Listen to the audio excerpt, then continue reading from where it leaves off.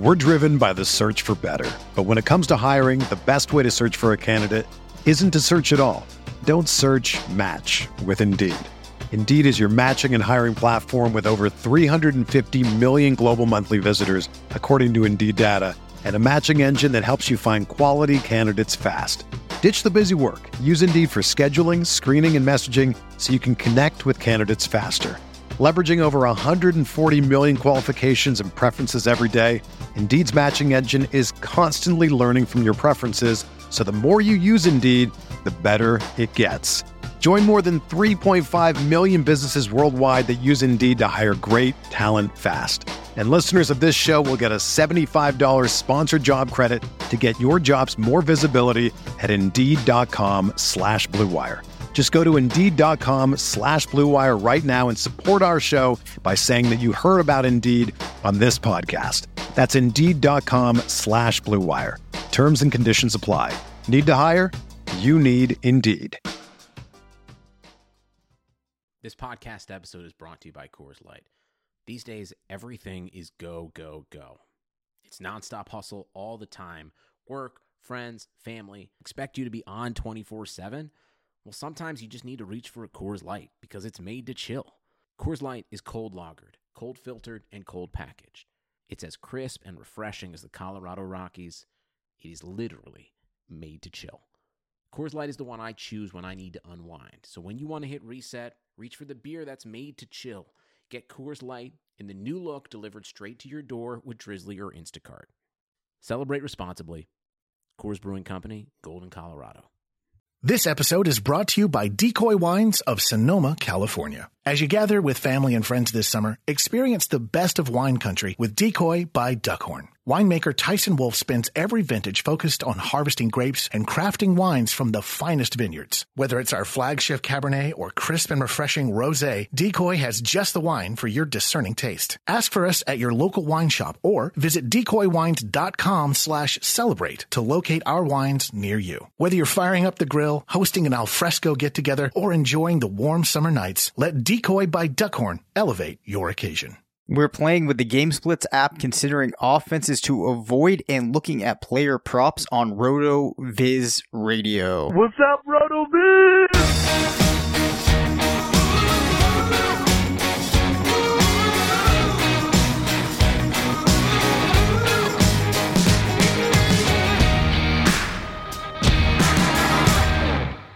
Hey everyone, welcome on into RotoViz Radio, brought to you by the FFPC. I'm Dave Cabin, Senior Fantasy Analyst at RotoViz.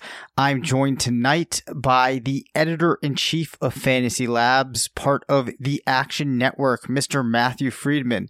Matt, what's going on, and which team has your favorite NFL uniform?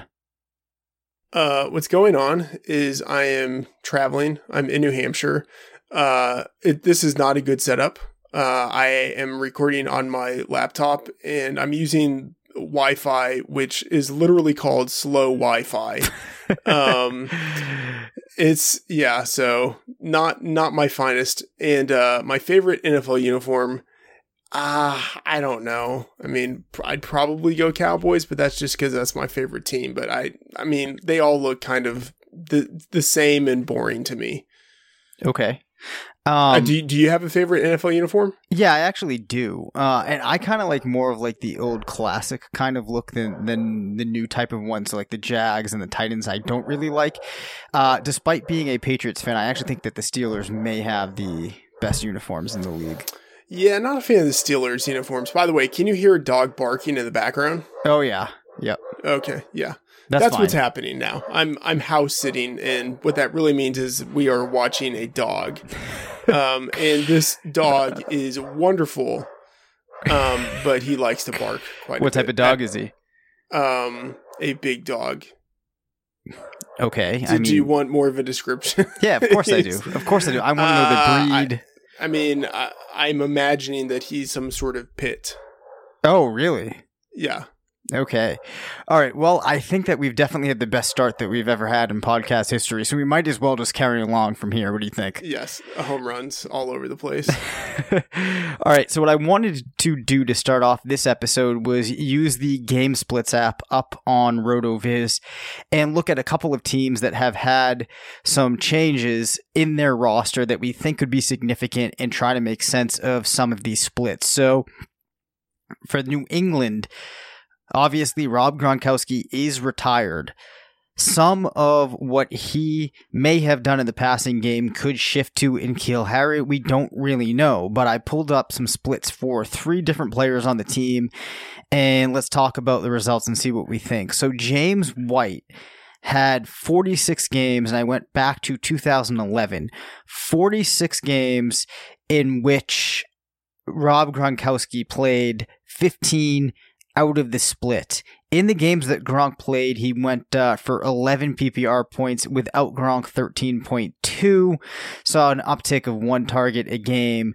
Rushing attempts actually were up when Gronk was there as well. I don't know if there's too much that you can glean from this, but I have heard some people say that potentially James White picks up some of the slack left by Gronkowski. I think one thing I would say is that the Gronk of last season wasn't really the Gronk that we may have seen some of the seasons before, but nonetheless, I do think it's interesting to look at a split like this. Do you think that we should read into this, and what's kind of your outlook on if White can pick up any production with Gronk being no longer on the team or in the league? Yeah, I think it's fair to assume that he will get some of the production that otherwise would have gone to Gronk, or at least some of the aerial opportunities that would have gone to Gronk, because they have to go somewhere, and he is one of the best pass catchers on the team. So I believe I have him right now as my number 17 running back in PPR format for the season. So I think he's going to continue to be peppered with targets, just as he pretty much has been for the last couple of seasons. Absolutely. And I think that one of the things that we see teams like New England, and specifically the Patriots, do is they make the best use of what's available to them, and they keep teams on their heels. And one way that you can do that is by using James White perhaps in different ways than we've seen him in the past, but he's definitely the type of player that they're going to want to use in different looks. And when the team has had to rely on James White, he's always come through. So, while I don't think that you can make a tremendous case for his opportunity really expanding greatly upon what we've seen before due to the absence of Gronk, it certainly does help him when you start to project the team and you consider what they're going to do, despite the fact that there is Sony Michel there, and it does seem that Damian Harris is going to get into the mix. I think that James White certainly has a locked-in role. I haven't finished my projections. I think that I might come out maybe with White around 19, but I do think that that RB2 potential is there. Of course, you always have to have the discussion about how he will accrue those points over the course of the season. I think what's kind of funny is people are maybe assuming that the Patriots offense is going to take a step back with Gronkowski out. And I think that is probable, but then they're kind of projecting that onto the remaining players. Whereas, I don't know if that necessarily means that they do anything less. Right. Like James White, I don't think he's going to really do anything different than what he's done previously. And Edelman, it might even be a boon for Edelman. Yeah, it's probably a negative for Brady, but for the other skill position players, it might just be basically the same. I think the one thing that you could point to would be for any of the running backs when they are actually rushing. It's hard to overlook how good of a blocker Gronk was last season. And there were some plays where James Devlin would set things up really nicely. The back would be able to cut it outside and they'd pick up a nice block from Gronk here or there. So I think that's one spot where you could say that they kind of weaken, but we have seen so many instances where Gronk misses games and the team's offense is able to make things work. And, this production that you might have expected to disappear for other players doesn't. But there is an interesting dichotomy there with some people thinking thinking that the team's going to take a step back and then they move Gronk's production out to other players. But as you mentioned, Brady likely will be hurt. So if you look at his split, 96 games with Gronk, 28 without. Huge difference in PPR points. It drops from 25.5 to 21.4. His attempts actually go up, but his touchdowns go down from 2.17 per game to 1.75 per game, and the yards drop from 296 to 260. So I think it's hard to determine that this won't have some type of real concrete impact on Brady. Yeah, totally agree. He completes fewer passes for fewer yards, fewer touchdowns. It's a real thing. And so when I originally projected Brady, I was, I don't know why, I was trying to be like generous or something. And so I didn't really take into account all that much that Gronk was going to be gone. Like I did a little bit, but I realized I was just way too high on him. So like I went back and basically used the Gronk is out splits for projecting Brady forward, which I think is pretty fair. Yeah, especially with a player like Brady that you have so many seasons to look at, and then you actually have, like, this is a tremendously large split to look at in comparison to anything that we might try to do. So you have, again, 96 games in split, 28 out of the split. That's a lot of evidence when you're doing something like this to go on. So I definitely think that's fair. Yeah. Julian Edelman, who we mentioned might get somewhat of an uptick. Another substantial split. We have 59 games with Gronk playing, 22 without him, and we do see a jump in his PPR points from 13.4 to 16.7. Touchdowns are relatively flat. Actually, they decrease a negligible amount, but the targets jump from 7.59 to 10.59, so it's an increase of 3 targets per game, and his receiving yards go up about 20. So that does speak to the potential for him to gain targets, and I also think when you consider how strong Edelman finished the season in the postseason, I think that there's reason to feel good about him despite the age that he's now going to be playing at, north of 30, with some injuries and, a lot of toll on his body. But I still think that there's not much reason to feel like the Edelman you're getting this year is different than maybe the 2 or 3 years prior. Now with Gronk out, there's just a lot of opportunity. Yeah, totally agree. I think Edelman is going to be set up for a really good season. I think that what will hurt with Gronk's absence is the reduction in touchdowns for the offense in general. And so I think that will hit Edelman a little bit, but he's going to see such a bump in targets that he will probably still end up with a comparable amount of touchdowns in the end. Yeah, and I think that's a very fair point. And then the other thing too, Edelman has always been one of those players that, like you said, benefits from the receptions with the PPR aspect. So I'm actually expecting him to be a wide receiver too, and I'm not sure that seems to be the consensus. So I wouldn't be shocked if I'm in a couple of drafts this year where he falls lower than I'm expecting, and I'm able to scoop him up, in a spot where I was expecting a lower caliber player.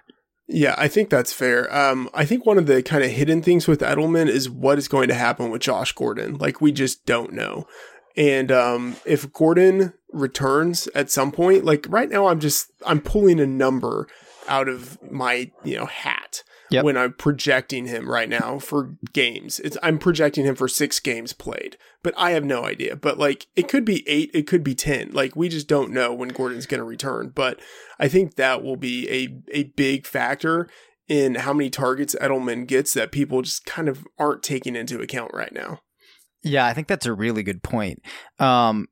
Although I do feel like, and this probably isn't shocking, that if Gordon does return and plays a substantial amount of games, which I would consider 6 to be substantial, the player that probably will suffer the most from that is N'Keal Harry. Yeah, I think that's true. But I think we would see.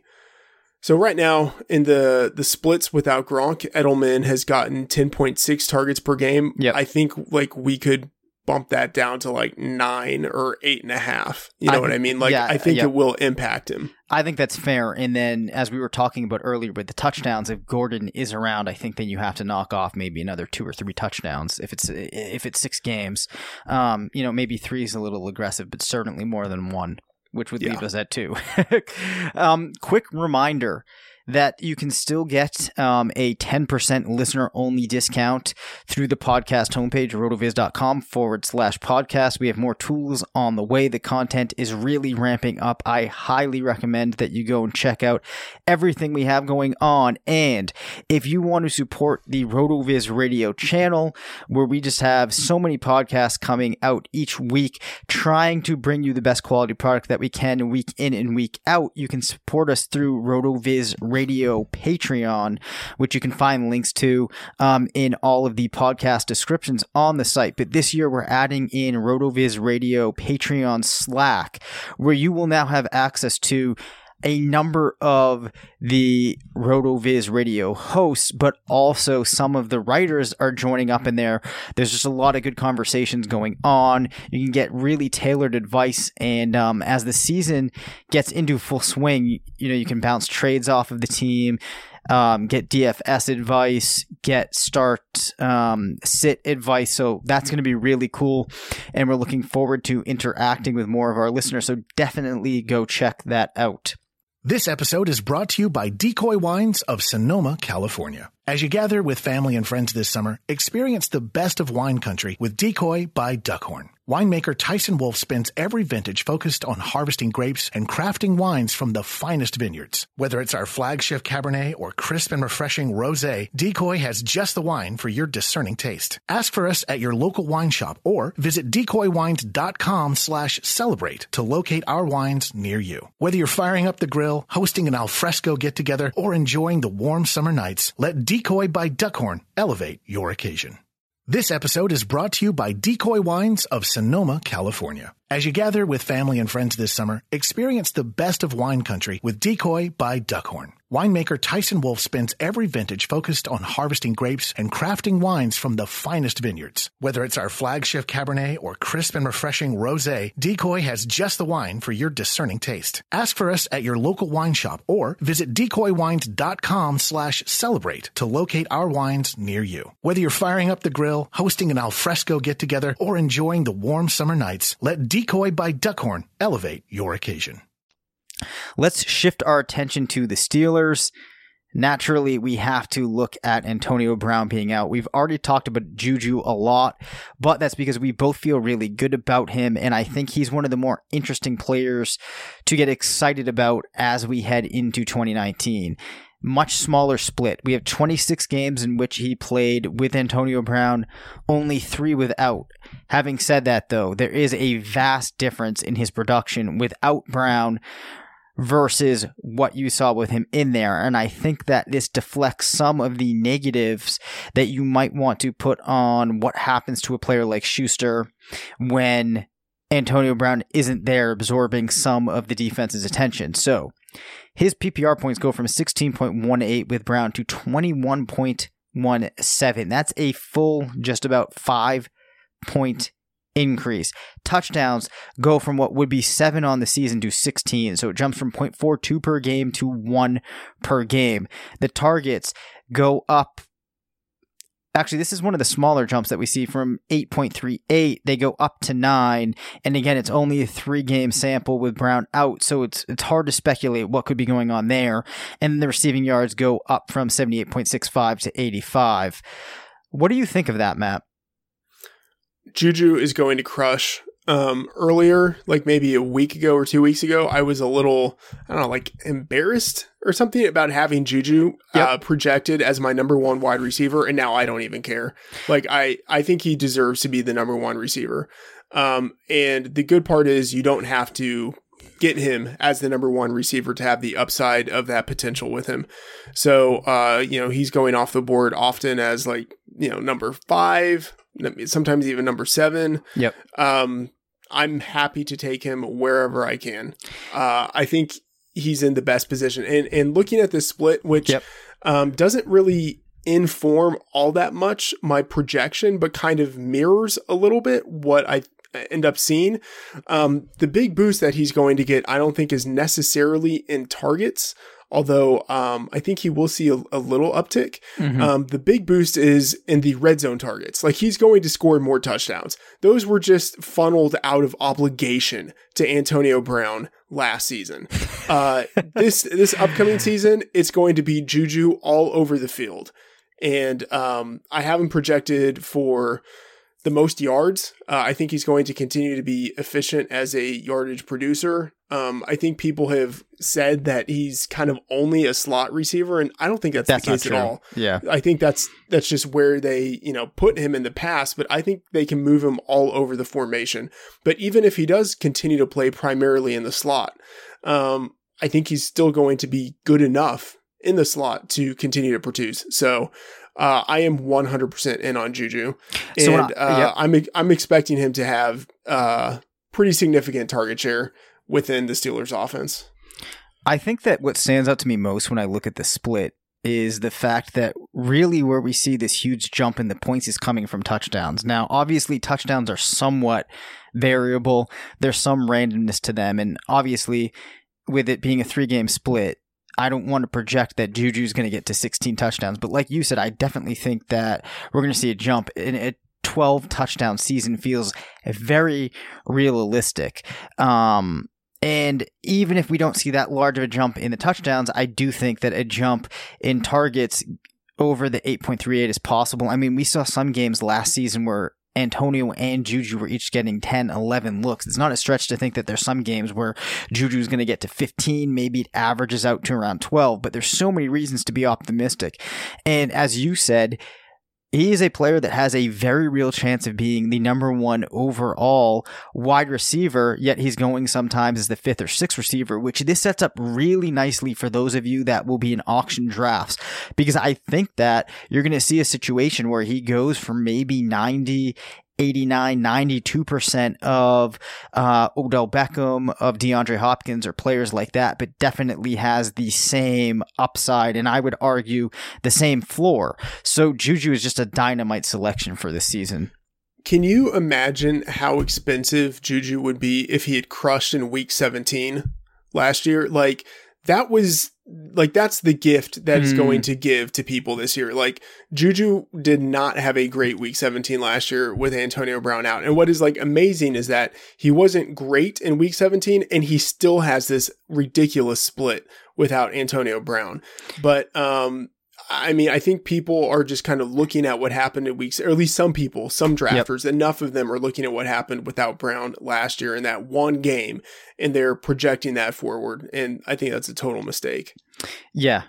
Just the final thought on Juju, I guess, would be that we have enough evidence on him overall as a player to expect good things, but we will move along off of him, which brings us to Ben Roethlisberger. Now, I don't know if this is going to be a huge consideration for most people, as I'm sure most of our listeners, are drafting quarterbacks in a range where the quarterback they go with is going to be largely interchangeable with others. But nonetheless, 114 games in Roethlisberger split with Brown, 4 out of the split. Huge drop here. He goes from 22.77 points to 12.49. The attempts fall from 37 to 23. Touchdowns fall 1.89 per game to 1, and the yards go from 289 to 149. What do you think this is in these games, Matt? Do you think it is that they shifted and went to a more run-heavy approach? Is it that Roethlisberger really does need Antonio Brown? Make sense of this. Yeah, I don't know. I would honestly need to look at this a little bit more. I think some of these games came in, was it 2012? When Brown missed, I think 3 games. And so that's a long time ago. I would kind of give a little more weight to what has happened recently, but I think that offense is going to be largely as it has been, even with Brown out, just because I think Schuster is good enough. And then I think what they can cobble together out of Dante Moncrief and James Washington developing a little more in his second year, and then the addition of Deontay Johnson, and then Vance McDonald, even Jalen Samuels, pitching in some, I think they will continue to be what they have been. I agree with that. I think that the way you need to think about a split like this is to put in perspective of the team as a whole. Do we really feel like Ben Roethlisberger is going to be, from a production standpoint, 50% of what he was when Antonio Brown was there? I don't think so. I think it would be hard to find many players that think there's going to be that much of a step back in the offense. And I think that's all you really need to consider about this. And I do think it's possible we don't really see much of a step back at all, with the exception of that coming from elements in the offense that are not Antonio Brown. But like you said, I mean, I still feel pretty good about this offense. As I've expressed a number of times, I feel a lot better about James Conner than most people. So definitely go after Juju. I still think that you can go after the other receivers in this offense, can definitely go after James Conner. And I would say this, I'm actually fairly excited about Dante Moncrief because I do think there's a lot of potential there, and that's not really getting priced into where you'll be taking him this year. Yeah, to put this into a little more of context, while you were talking, I went to the RotoViz Splits app and looked at the splits for 2016 to 2018. Yep. And I mean, it's a ridiculously small sample, but I mean, we're already in the realm of small samples, but 43 games with Antonio, 2 without him, 23.9 games with him. 23.9 points in the games with him, 19.4 points without him. So, like 4.5 points. I think that is much more of a reasonable expectation relative to like the 15 points that we were seeing with the other split. I mean, I think Roethlisberger will not be as good. He might lose 2 to 3 fantasy points. Like, I think that's reasonable. Also because he's aging. He's, just another year older. He's on the tail end of his career anyway. But I still think he will be good enough for that offense to be pretty close to what it has been. Yep, I could not agree more.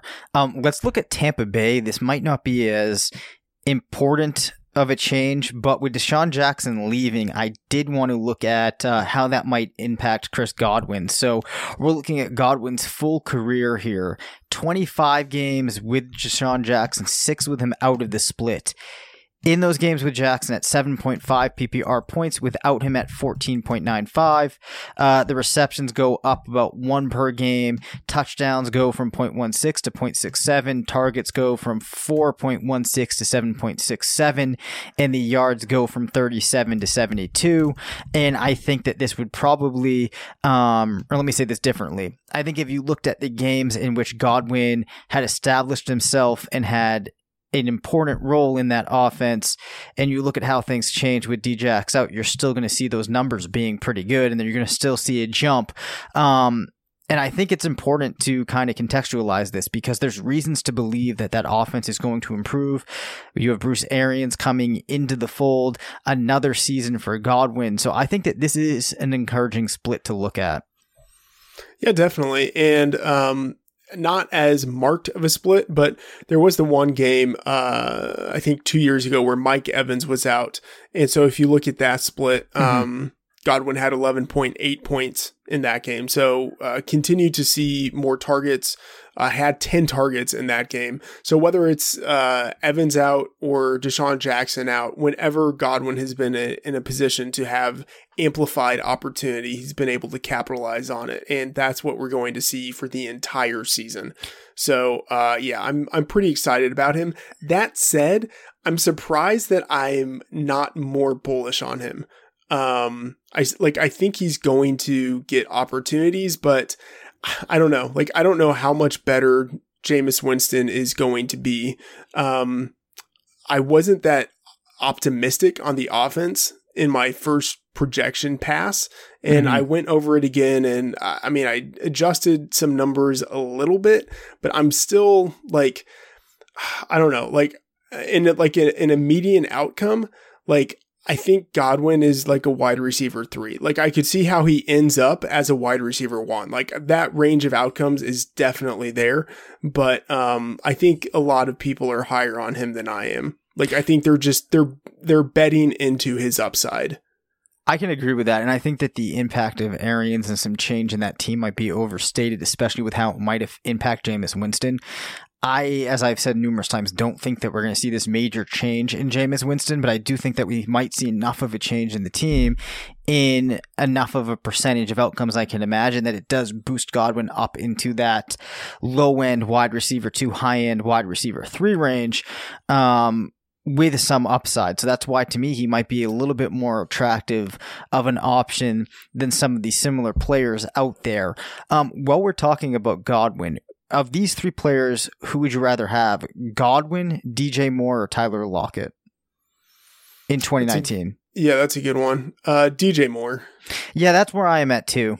And then, and I think for all the reasons we've talked about. So then Godwin and Lockett, I kind of could go back and forth, but the more I think about it, I think I have to say Godwin. Yeah. For me, it's Lockett. I'm expecting some touchdown regression, but he's just been so efficient his entire career at turning targets into catches and then turning catches into yards that I have to assume, even if that regresses a little bit, like he will still be one of the more efficient players on a per target basis in the league. And I think he's going to get more volume just because Doug Baldwin is now gone. So right. I'm still pretty bullish on Lockett, more bullish than I was expecting to be, even factoring in touchdown regression. Gotcha. I think for me, what the difference is, I expect Godwin to progress from where he was last season, given the factors that we talked about. Whereas Lockett, I do think you could see a little bit of his role expanding, maybe getting better as a player. But, with that, even if it's a small tick down in efficiency, it's just hard for me to see as much upside overall for Lockett when compared to Godwin. But I do think that they're both in a very similar range. Yeah, I mean, the one thing to keep in mind, like, I do think that Lockett is going to see a pretty decent increase in targets. And, like, he's the number one in his offense. You know what I mean? Like, yep. DK Metcalf might become the number one eventually, but I think Lockett at this point is pretty clearly the number one. And just in general, I would probably rather have the number one who's hugely efficient versus like the number two in an offense that might not be all that good. It's totally possible that this offense could be great for the Buccaneers, but it could also be just as bad as you would maybe expect the offense to be, given that Jameis Winston is who he has been for the past 4 years. That's completely fair. What about, though, Mike Evans, who we know that you are a big fan of, in the split 26 with Deshaun Jackson, out of the split 51, some of those games, Jackson wouldn't have been on the team, but we only see a difference. Actually, it's a decrease from when Deshaun Jackson was there, 16.71 to 15.92, but some of that might just be where Evans was in his career. Receptions are relatively fat. Touchdowns are relatively flat. Targets are a little bit lower with him in the split, 8.96 versus 9.49, and the yards are actually higher with Jackson in the split than without him, 85 versus 76. We haven't really talked about the impact of Deshaun Jackson leaving and how things are going to shift around in this offense in regard to Evans. Do you see much of a change, or is this just going to be another season where Evans hums along, sometimes even quietly, as one of the better fantasy options? Yeah, I'm not as optimistic on Evans as I expected I would be. I still think he has the upside of being a top 5 receiver this year, but I have him more like a low end wide receiver one. And I think whether Jackson is there or not, like, that doesn't really factor much into his projection. But I don't think he's going to be quite as efficient. Like last year, he was ridiculously efficient at turning catches into yards. And I don't think he's going to be quite as efficient this year. So I would expect some regression in the yardage department. And so that's why I'm knocking him down a little bit.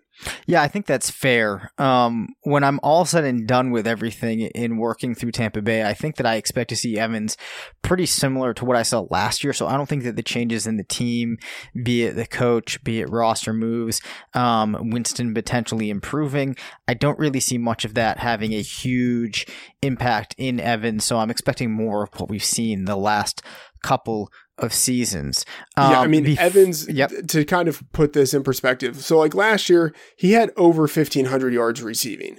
Like that's really high. And in like in any other year, that might have been the most yards in the league. You know what I mean? Right. I don't think we should expect to see that again. Like, I think we should expect to see something closer to the average of what he's done over the past 5 years.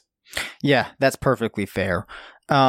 Moving along now, this we don't have to spend too much time on, but I was looking at win totals this morning, projected win totals, and I looked at some of the lower teams in the league. And we may have talked about Washington before, but I think we were talking specifically just about the running backs and how there might be a split between their production. Are there any players on the offensive side of the ball in Washington worth selecting in 2019 drafts as what may be substantial portions of your roster? And then I'll even expand that out to, are there any players that you've seen with their current ADP that you're actually interested in? Not really. Like, I want to like Trey Quinn, because like I do see a scenario in which he could actually lead the team in receptions, but I still think even if that is the case, he would be like a wide receiver 3. And when you draft him, like you're drafting him in one of the later rounds. So it's not like he's someone who's requiring premium investment. So yeah, I'm kind of staying away from that offense in general. Yeah, fair enough. I am too. As much as I love Darius Geis, I just think that there's a number of reasons to be concerned with that team in general, with how the backfield opportunity could get split. And then also there's some health considerations, and everything that goes with having missed his first season, being sidelined, year off before making that jump from college to the pros. Who knows how that plays out? The Jets, I'm going to assume that there are players here, despite the team being projected for, on some of the sites I was looking at, just 4 wins. I mean, there's Robbie Anderson, there's Le'Veon Bell. I have to assume you're interested in them. And then are there any other names that you might like Jamison Crowder or Quincy Enunwa?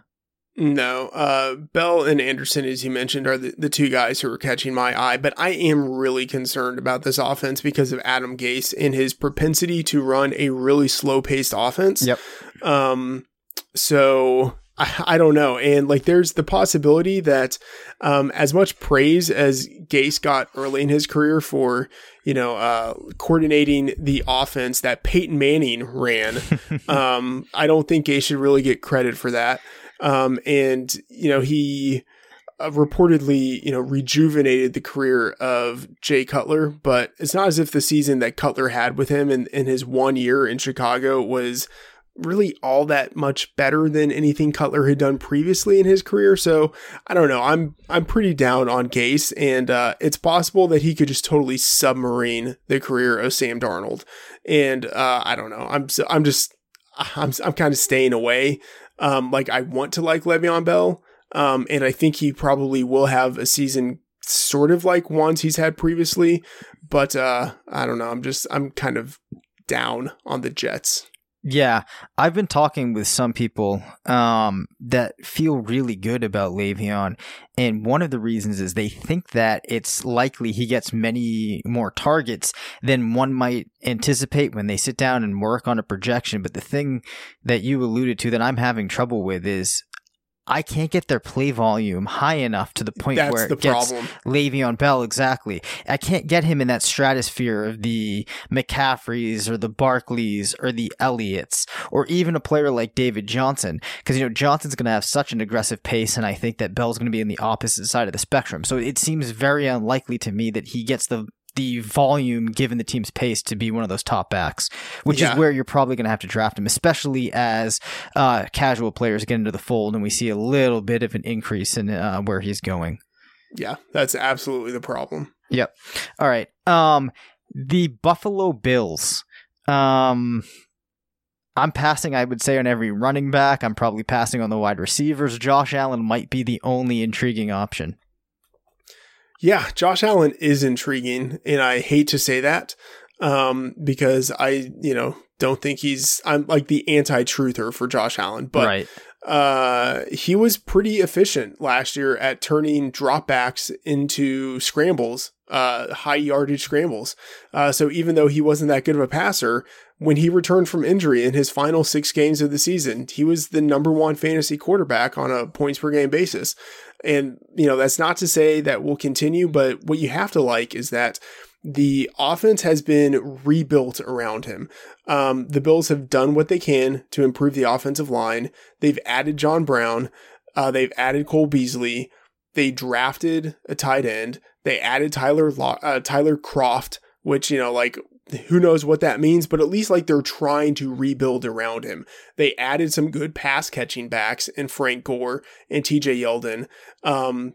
They added Devin Singletary, who didn't do much as receiver in his final 2 seasons, but in his freshman year in college, he was actually a pretty good pass catcher. There are things to like about what they're doing, and then you have to assume that he's going to be better. He being Josh Allen will be better as a passer than he was last year. He can't be worse. So I don't know, given where you can get him as the quarterback anywhere from 15 at the highest, but it's more like he's going around quarterback 20. That's pretty good upside. So yeah, he's someone I would be drafting on that team. I'm probably staying away from everyone else on the team, though. Okay, a final question about the Bills, and I think we actually might revisit Allen in a couple of minutes in another context. Yeah. As far as the receivers go, you could probably make a case that John Brown could be the number one, that it could be Zay Jones, or it could be Robert Foster. Do you prefer any of those options? Not that it's necessarily going to be a player that's going to rack up the points. I'm just kind of trying to get a feel for how you envision things going, especially given your love for Smokey. Yeah, I have John Brown projected as the number one receiver in the offense.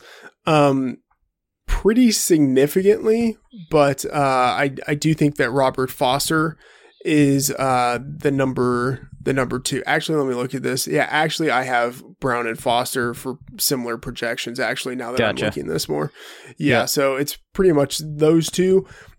Cole Beasley, that's going to be kind of hard. I think, those short kind of precision passes, that's not really Josh Allen's thing. No. And I think Zay Jones gets written out of the offense entirely. Wow. I mean, it's not like he has the talent that makes him necessary to stay there. So that's about as much time as I want to spend on the Bills. And actually, I was going to ask you if there's any other teams, but let's forget about these teams that suck and move on. But before we do, let's talk about the FFPC, which is the home of season-long high-stakes fantasy football, where you may want to avoid going after those players we just talked about. It's been 10 years since the FFPC filled their first dynasty league, and they've now grown to be the world's largest dynasty league commissioner, with leagues starting as high as $5,000 to enter. And that is because these leagues are awesome. We really like the app that they've rolled out for the phone to draft. Very nice interface on the site, and for that reason, not a single league has ever folded. Brand new startup dynasty leagues are forming right now, starting at $77 and up in standard, super flex, and best ball formats. There's also drafts just filling around the clock. And if you're ready for your greatest challenge, take a look at this year's FFPC main event, where Matt and I will be drafting. What is the main event exactly? It's the world's biggest event in season-long fantasy football, and this year it's coming at you with a $500,000 grand prize. Of course, Matt and I are going to win that, so tough luck for the rest of you. And there's over $3.1 million in total prizes.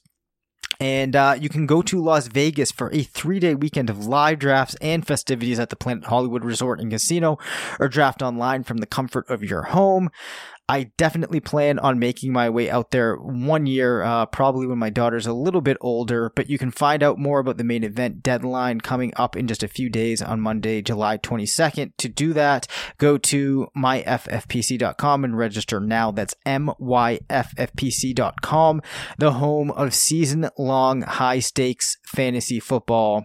It's the sale you've been waiting for. Now through Monday, get a huge 50% off the styles you need now, with 50% off all jeans, 50% off all dresses, and 50% off all tees. That's right, 50% off. Jeans start at $15 for adults, $10 for kids. Want fashion in a flash? Buy online and pick up in-store for free. Hurry, the sale ends Monday at Old Navy and OldNavy.com. Valid 8/29 to 9/2, excludes in-store clearance, jumpsuits, rompers, bubbles, active, license, and men's package tees.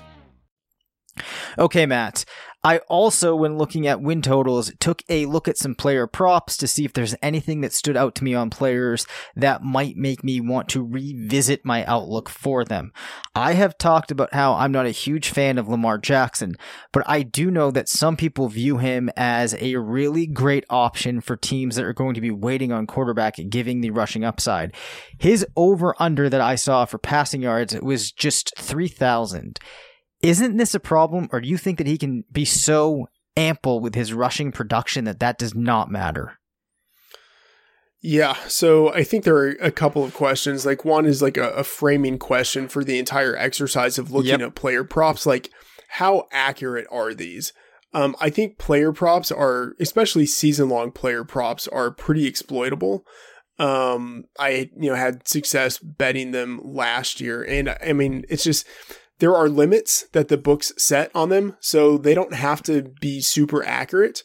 It's just sort of something that they offer. And I think most books probably do end up losing money on player props. So I think they're not all that accurate. But that said, the Lamar Jackson prop is, okay, so a couple things. One, it is a problem, but two, I think it's too high. Yeah. I have him projected for fewer passing yards. Sean Corner from Action Network, who is sort of the master projectionist. Yep. He has him projected for significantly fewer yards. And what you have to keep in mind is that, like, we should probably assume that maybe he misses like a game or at least like half a game or something, but like, so that's part of what goes into this. But yeah, I think it's a problem. The big question is, so for Jackson, I think there are two questions, and pretty much the same questions that we have for Josh Allen too. How much is he going to progress as a passer? And then what regression, if any, should we expect from him as a runner? Lamar Jackson, when he was starting, had 17 carries per game. Like, that is unheard of for a quarterback in the modern era. Yep. And like, we have to assume that he's not going to do that again. Right. But what if he does? Like, or what if he at least approaches it? If he approaches it, then it doesn't matter how many yards he throws. He's going to crush his average draft position. But the passing possibility with him is a problem. Although he did improve as a passer each year in college, I'm still not all that optimistic on him, but like that optimistic on him as a passer. But like, I don't know if it matters. Like, Michael Vick was never all that great of a passer, and he was still so dynamic. And I think that's kind of what Lamar Jackson is. All right. Well, before I get to what my thoughts on this, do you think that it's fair to compare, and I'm not saying it isn't, as far as being a rusher goes and rushing out of the quarterback position, do you think that Lamar Jackson is in the same kind of tier, if you will, as Michael Vick? Because Vick, I mean, was just incredible. Yeah, I mean, I think Jackson is really close to that. Okay. Especially given, I mean, what we saw him do last year, like 17 carries per game. And he was like pretty efficient with them. Yeah, I mean, I think he will continue to improve as a runner in the NFL too. Like, I think he has good speed. He has like the inclination to run. Yeah, like it's 1,000 yards rushing is not out of the question with him. Okay. All right. So this is kind of, I do think that it might be a problem, and this is why. In my projection, I gave him 22% of Baltimore's rushing, which I think is pretty, I mean, it comes up to 105 attempts with what I have. That is a step back from the pace, obviously, that he was on last season, but it's still a pretty high number. With 5.2 yards per attempt and 8 rushing touchdowns, he still can only get to 233 points in my projection because the yardage is at 2,847 with just 12 touchdown passes, 58% completion. And I think that a reason those touchdowns stay so low is because of the slim completion percentage. And perhaps I'm too low on the rushing numbers. Perhaps I'm too low on the passing touchdowns, but I'm not expecting to see significant progression as a passer. And I think that this lends itself to something that we see in the second year with rushing quarterbacks.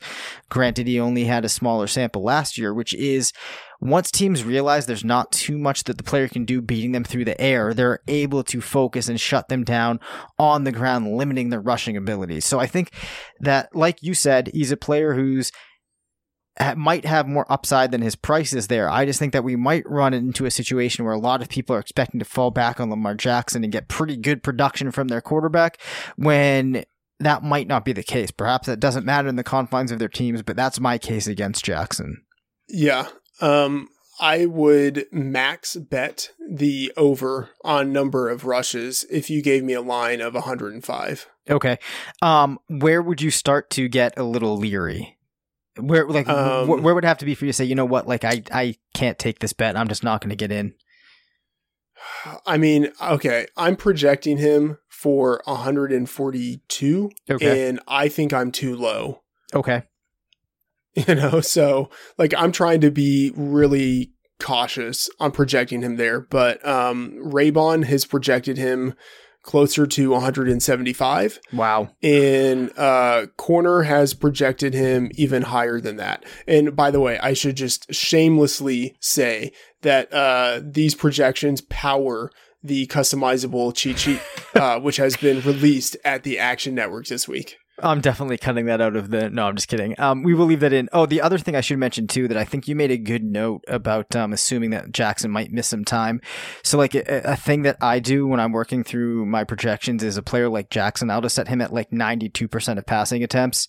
And what that does is if there's players that, like, I feel better for certain types of quarterbacks that they might be at like that 98%, it might make a difference in how you value your projection. So like normally for quarterbacks, I'll back off like a half a game or something like that, which I think you might kind of have mentioned, but I thought that was worth bringing up. Yeah. I think the odds are pretty decent that Jackson misses at least one game. Yeah, I would agree with that.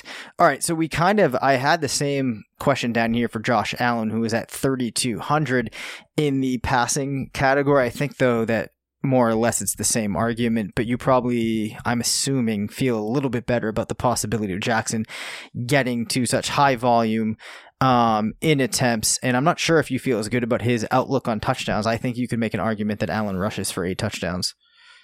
Yeah, I will take the under on 3,200. Yep. So I mean, it's a similar situation with Jackson. I think he will probably still see a decent chunk of rushing attempts.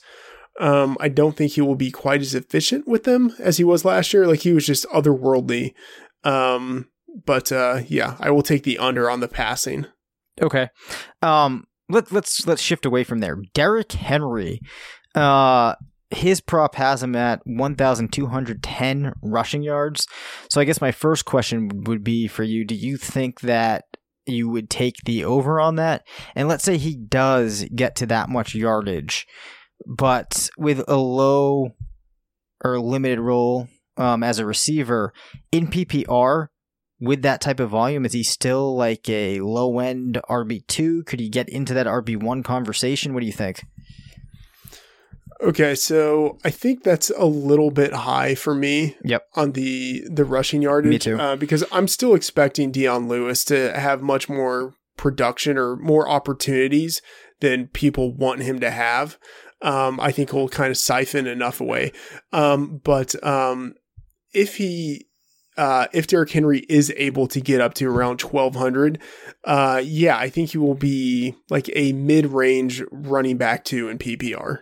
This episode is brought to you by Decoy Wines of Sonoma, California. As you gather with family and friends this summer, experience the best of wine country with Decoy by Duckhorn. Winemaker Tyson Wolf spends every vintage focused on harvesting grapes and crafting wines from the finest vineyards. Whether it's our flagship Cabernet or crisp and refreshing Rosé, Decoy has just the wine for your discerning taste. Ask for us at your local wine shop or visit decoywines.com/celebrate to locate our wines near you. Whether you're firing up the grill, hosting an alfresco get-together, or enjoying the warm summer nights, let Decoy by Duckhorn elevate your occasion.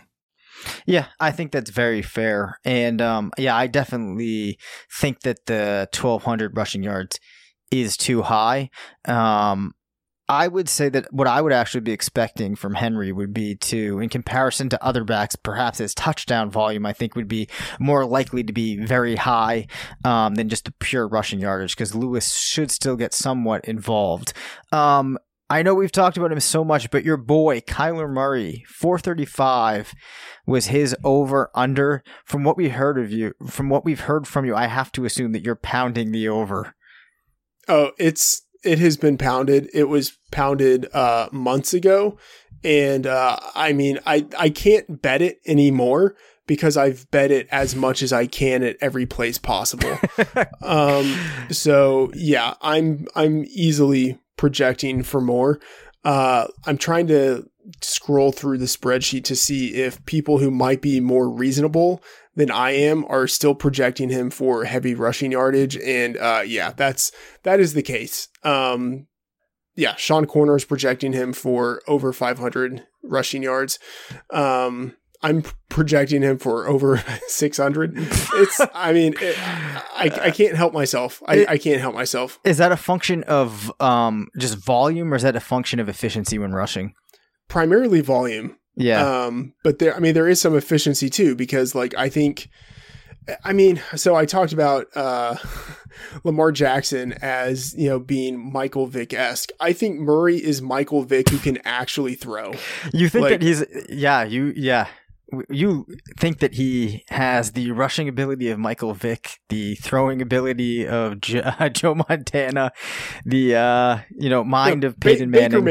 Baker Mayfield is the throwing ability. Let's be more reasonable. Let's not put him in Montana stratosphere yet. All right. I need to go back and revisit my projection with Arizona, particularly in Murray's rushing attempts, because one of the things I was having trouble with is I do feel like Chase Edmonds will get utilized in the rushing game given the pace that I expect, and I expect David Johnson to have a very high percentage of attempts. So I was having trouble actually fitting in enough of a volume for Murray.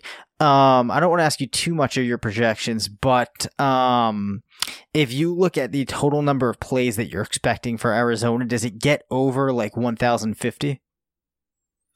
Yes. Okay. I don't have my spreadsheet up for the team level stuff, but I can just tell you yes. I feel pretty confident that they are over that number. Yeah, because I think that if you're somebody out there that's wondering how we could be so bullish on some of these players in the Cardinals offense, and especially with something like Kyler Murray's rushing attempts, it's because we expect such a significant increase in play volume. Last season they only ran 850 plays. The season before that, 883. So you add in, very realistically, you could add in another 200 plays to that plus. So that's where some of that comes from. Where do you, let's say if I had to set an over-under on rank of plays within the league, would you say that they are top 5 in number of plays run by the end of the season?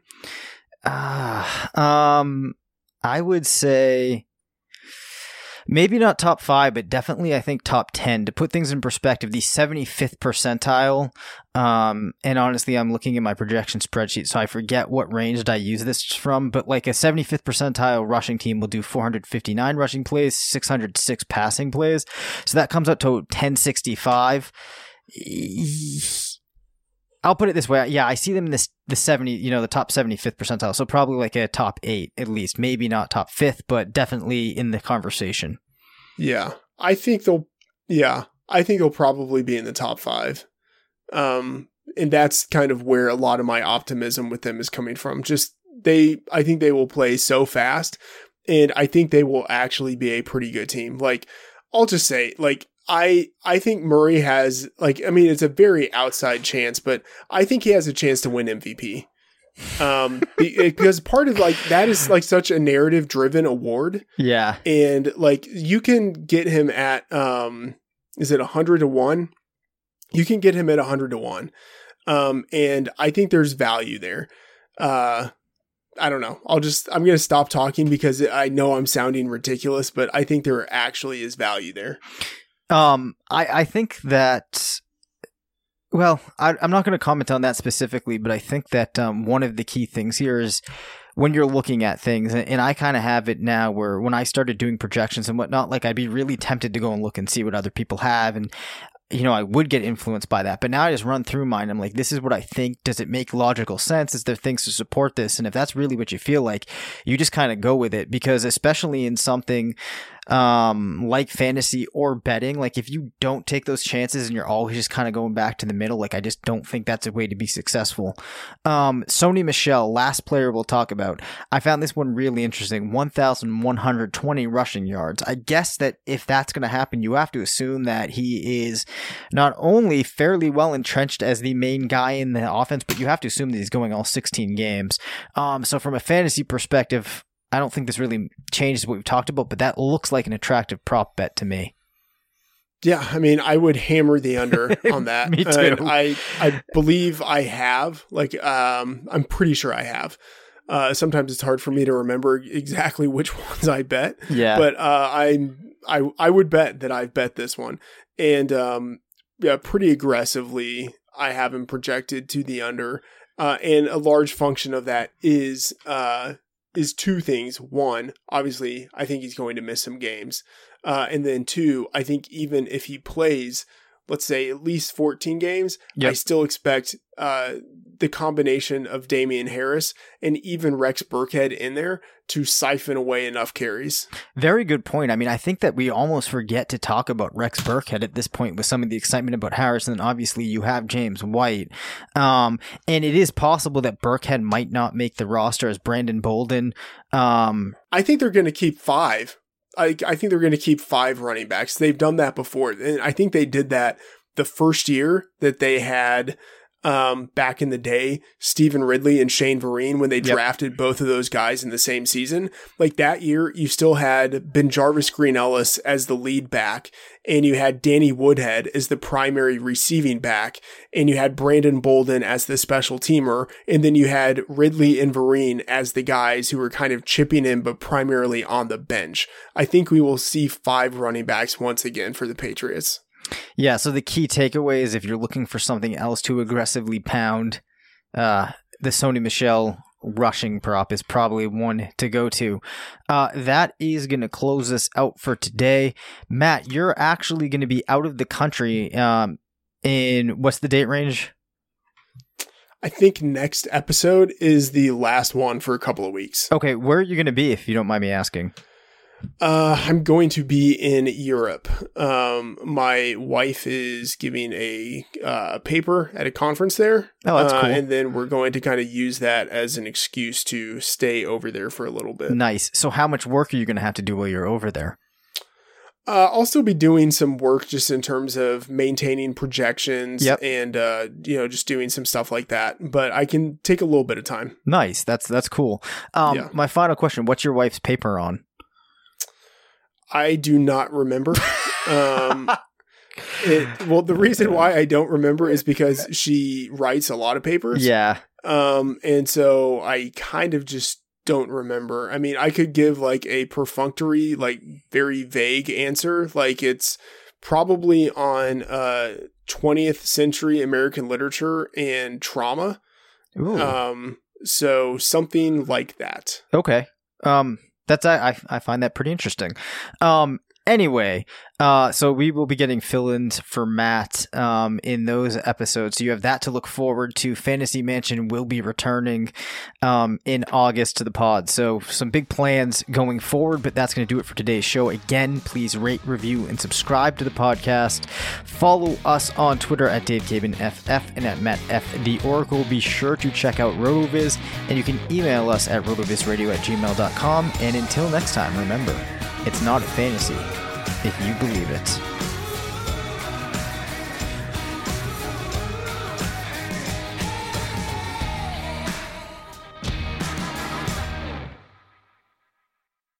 This episode is brought to you by Decoy Wines of Sonoma, California. As you gather with family and friends this summer, experience the best of wine country with Decoy by Duckhorn. Winemaker Tyson Wolf spends every vintage focused on harvesting grapes and crafting wines from the finest vineyards. Whether it's our flagship Cabernet or crisp and refreshing Rosé, Decoy has just the wine for your discerning taste. Ask for us at your local wine shop or visit decoywines.com/celebrate to locate our wines near you. Whether you're firing up the grill, hosting an alfresco get-together, or enjoying the warm summer nights, let Decoy by Duckhorn elevate your occasion. This episode is brought to you by Decoy Wines of Sonoma, California. As you gather with family and friends this summer, experience the best of wine country with Decoy by Duckhorn. Winemaker Tyson Wolf spends every vintage focused on harvesting grapes and crafting wines from the finest vineyards. Whether it's our flagship Cabernet or crisp and refreshing Rosé, Decoy has just the wine for your discerning taste. Ask for us at your local wine shop or visit decoywines.com/celebrate to locate our wines near you. Whether you're firing up the grill, hosting an alfresco get-together, or enjoying the warm summer nights, let Decoy by Duckhorn elevate your occasion. When you need mealtime inspiration, it's worth shopping Kroger, where you'll find over 30,000 mouth-watering choices that excite your inner foodie. And no matter what tasty choice you make, you'll enjoy our everyday low prices, plus extra ways to save, like digital coupons worth over $600 each week. You can also save up to $1 off per gallon at the pump with fuel points. More savings and more inspiring flavors make shopping Kroger worth it every time. Kroger, fresh for everyone. Fuel restrictions apply.